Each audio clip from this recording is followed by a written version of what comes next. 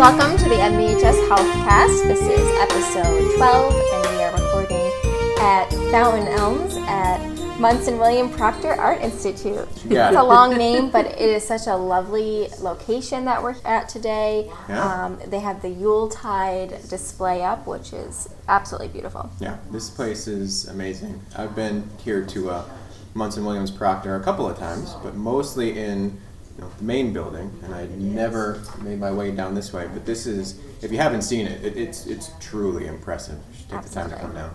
Yeah, I definitely recommend it. And joining us today, we have Jody Capus. She is the Director of Behavioral Health here at MBHS.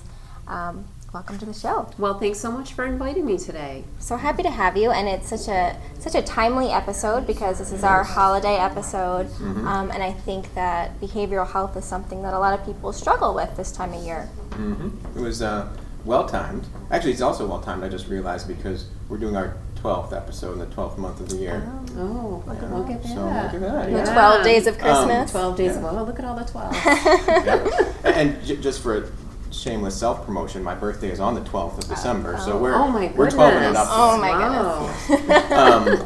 But no, you're right, Millie. Like, this is a very opportune topic for this time of year because as much as many of us are really excited for the holiday season and there's a lot of positivity that surrounds it, there's a lot of folks out there where this becomes a very hard time of season for them.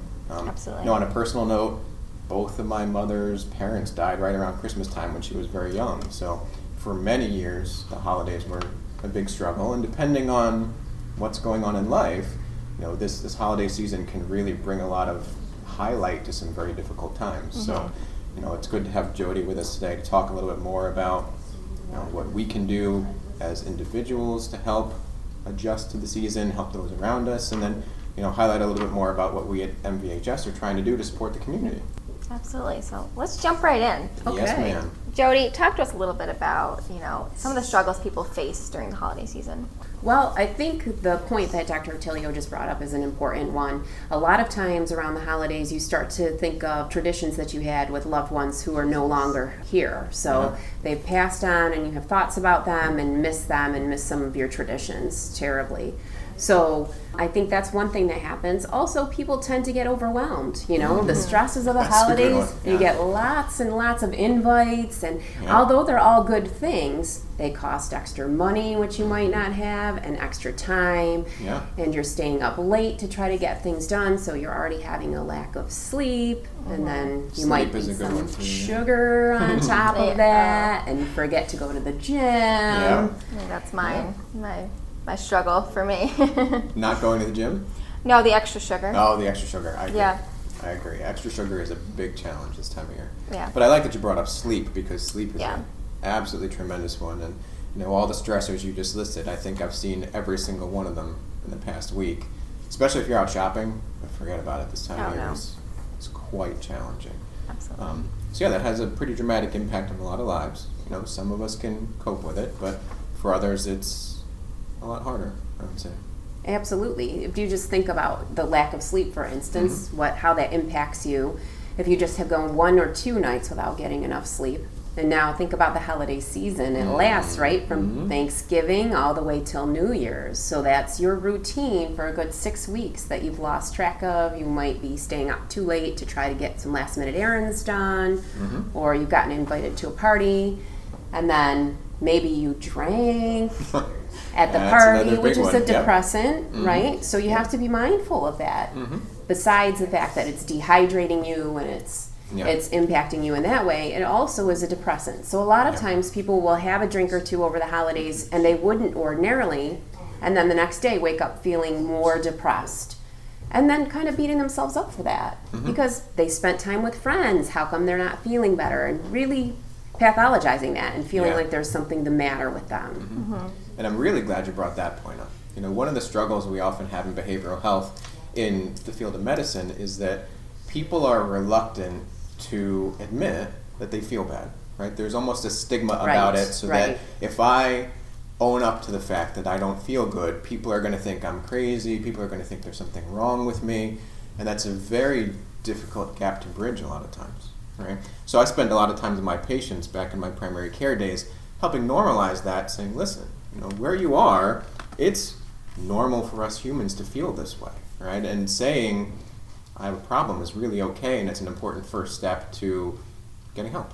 Would you agree? I would absolutely agree. And especially around the holidays, I think it's good to realize you're not the only person that feels bad. Most people are feeling overwhelmed and stressed and, maybe have spent more money than what they had budgeted, or you have some other added stressors, and then you also feel bad that you feel bad, right? Yeah. Because you're supposed to be enjoying this. And instead you're worried about what your uncle is going to say about your new haircut when you walk in, because he always makes fun of you. And those things take away from your enjoyment. Very true. So, in healthcare, we have a very broad swath of different names we'll give for all the problems people can have, right? We worry a lot about depression. So can you talk to us a little bit, Jody, about the ways people can recognize concerning symptoms in themselves or in others? Absolutely. So one of the biggest symptoms of depression is lack of interest. So some things that you used to find pleasurable or enjoyable suddenly don't feel that way anymore. And interrupted sleep, not because you stayed out late because you had something to do, but really that you're incapable of falling asleep, or the opposite of that. You can't get out of bed. You really are not finding any reason to get out of bed. You're lost in your motivation to get things done. I think that those things are two really pretty big red flags. They are. And of course, obviously, left untreated, you could start having some thoughts about harming yourself, which you definitely should reach out and get some help for. And so in our primary care offices in MVHS, we tend to screen all the patients that come in at every single visit for depression. There's some good expert guidelines about who we should be doing that on and shouldn't. And we use a little screening tool called a PHQ-2, or a simple 2-question tool. One of the things in that tool you already mentioned, which is loss of interest. And the other one would be, basically just feeling down. Right. So it doesn't take a lot to recognize that, hey, maybe somebody needs help. And we're fortunate to have some resources now in our primary care offices to help people through. And you're a big part of that. So you want to fill us in on sort of what we as a system have been doing to help support our patients in the community? Absolutely. One of the most wonderful opportunities that we've had is to expand in the outpatient behavioral health services for MVHS. In our primary care offices, 16 of them actually at this point, we're able to have licensed clinical social workers. So if you're in need of talking to somebody maybe once, or maybe having some ongoing counseling, you can just get that right at your doctor's office. So when you're speaking with your primary care doctor, or even the nurse who's checking you in, they'll ask you some of these questions, and if you are in need of speaking with somebody, they can refer you to somebody that's just right down the hall. Yeah. So that has been really convenient for people. We're super excited about that. An extension of that, we also have licensed clinical social workers in the emergency room, because sometimes some of these symptoms can feel like something physical is happening. So all the time. Chest pain oftentimes, can be linked to anxiety, that feeling of overwhelmed and dread, and that can come up. So we also have licensed clinical social workers to talk with you in the emergency room on both Faxon St. Luke's and St. E's campus. Yep. And totally confidential. Absolutely. Well, right? All of this is totally confidential. So this is not a situation where if I show up to my primary care office and express some concern and ask to talk to the social worker, that conversation is, a confidential and private one between the two of us, and is not necessarily going to be shared with all the other staff and providers that are involved in my care, which I know is important for a lot of people. It's tough to talk about, and that fear of everybody finding out sometimes makes us hold back. So. Absolutely, especially in a community that's smaller. You're nervous that you're going to see those people out in the grocery store, or somebody's going to somehow out you, and absolutely not. The social workers and all of the offices are bound by confidentiality, and everything that you discuss is kept between them and you. It's like everything in healthcare. And I think about a lot of my friends. They tell me what causes anxiety for them or anxiousness, and I think that recently, social media has been a major cause. Have you seen a lot of that lately? Yes, especially for adolescents and people who are young adults. Absolutely. If you think back before social media, you had a break. So if somebody was bothering you at school or bullying you at your workplace, you could go home and essentially shut it out and have a good 8, 10, 12 hours to just rebuild your self-esteem, relax, spend time with people who care about you. But now your phone is constantly dinging. And if you go on social media, people are constantly comparing you to somebody else, or you find yourself comparing yourself to somebody else and what you should be and how to be better. People have access to bully you 24 hours a day, coworkers or other students if you're a child. It really, really, although social media can be very positive, I think that it also has been a detriment to people who are constantly comparing themselves. Absolutely. Right? And you only put on there what is good. So it kind of makes you think everybody's out having fun. Right. Yeah. And, you know, you're the only person that's really struggling this holiday season. You're the only person in on Friday night because everybody's snapping pictures of themselves out and about together and they didn't include Right. you, Yep. right? Yeah. So one other thing we didn't talk about is living in upstate New York and the weather right now. Oh my gosh. Yeah. It was beautiful this morning, though. The sun is amazing. Yeah. The sun is amazing, but thinking about if you have any type of seasonal affective disorder where you're just feeling down or depressed, lack of motivation due to lack of light, that happens to hit right around the holidays. Oh, yeah. Very appropriate correlation. That's very interesting, and I noticed that even moving to the Utica area, it's, you know, it snows a lot here, and it's hard to always get out and be active.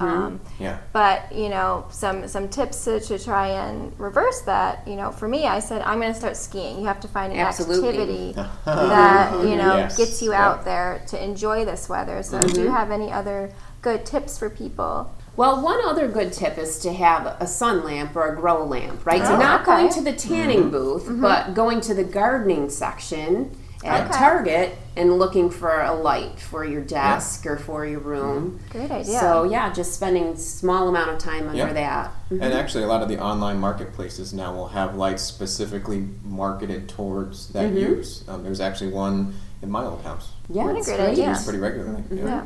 But I like the idea of getting outside. Absolutely. Being outside this time of year is not for everybody. You know, and I'm one who will run when it's 10 degrees below zero. I'm probably the same, Jody. I do like to go outside when it's this weather, absolutely, Yeah. but not everybody does. Yeah. But those people can Not book here. a vacation. There's Right, another this good is one. also Yeah. a good time. We talked about having traditions that maybe give you anxiety, and maybe you make a new tradition this year. So instead of feeling, you know, nervous about having this holiday without your loved one, maybe you go someplace warm where Excellent you suggestion. can kick in some extra vitamin D. So any other advice you give people, even outside of the holiday season, on dealing with feeling anxious or feeling down? Well, I would think probably taking just a few minutes each day for yourself, whether That's a good it's one. mindfulness or meditation or just to sit quietly and take a break. Take a break from social media, take a break from anything that's kind of pulling you away from being aware, Yep. right? Because sometimes we get caught up in all of those things, and I think if you just take a little bit of time to just reflect and set an intention maybe for your day or take a few minutes to breathe Excellent before you go to advice. bed at night, I Yeah. think that's useful for everybody every day. Yep. And particularly in the last 2 hours of the day. So without plugging somebody else's work directly, I will say that, you know, there's been a lot of talk here recently because we at MVHS, we hold a campaign for quality every year. And as part of that campaign, we have guest lecturers from everywhere. And we had one lecturer who talked about burnout. And the highlight of that presentation was really on exactly what you just talked about.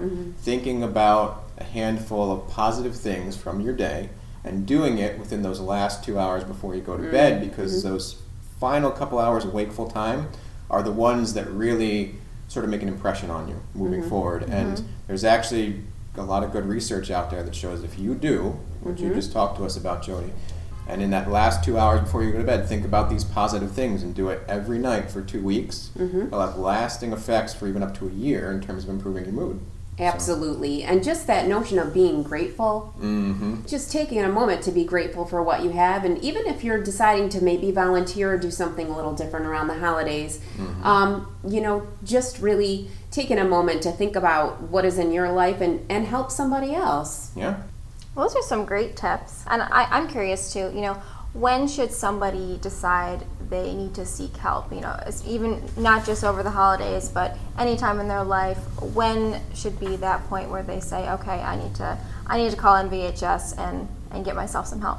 I think if you feel that your life is being impacted, so if you're changing your behavior as a result of how you feel, it's limiting you in some way, then I think that's a great time. And I think it's important to realize that going to therapy or going to talk to somebody is not something you have to do once a week for the next 10 years. You could just have a little tune-up and talk to somebody maybe once or twice and really get yourself back on track. Yeah. Okay. And where would somebody start? Would they go to their primary care physician first, or? If your primary care physician is with MVHS, you certainly could. Okay. You could talk with them. And most times that is who somebody talks with, is their primary care physician. It's very important that they have all of the knowledge about the resources in the community. Yeah. Okay. If you're feeling particularly overwhelmed or you're having thoughts about hurting yourself, you can always come to the emergency room, or there's crisis lines, there's text crisis lines, there's suicide hotlines, there's all sorts of people you can reach out to. Yeah. Important thing to remember, there are, as difficult as this may be, there are a lot of people out there that are eager and willing to make themselves available to help. Now, I think, along the veteran component, there's a campaign where they reference, number 22 all the time, because it's about 22 veterans commit suicide every day. And I have some close friends who struggled with that, and we almost lost them. But, amongst our group of veterans, a lot of us will put ourselves out there saying, listen, whether I know you or not, if you're feeling this way, you can reach out to me. I'm here to help. And we see that in a lot of areas of our community, military communities and civilian communities. So it's good to know that, honestly, essentially, if you show up anywhere in our MVHS system and you need help, we'll make sure you get it.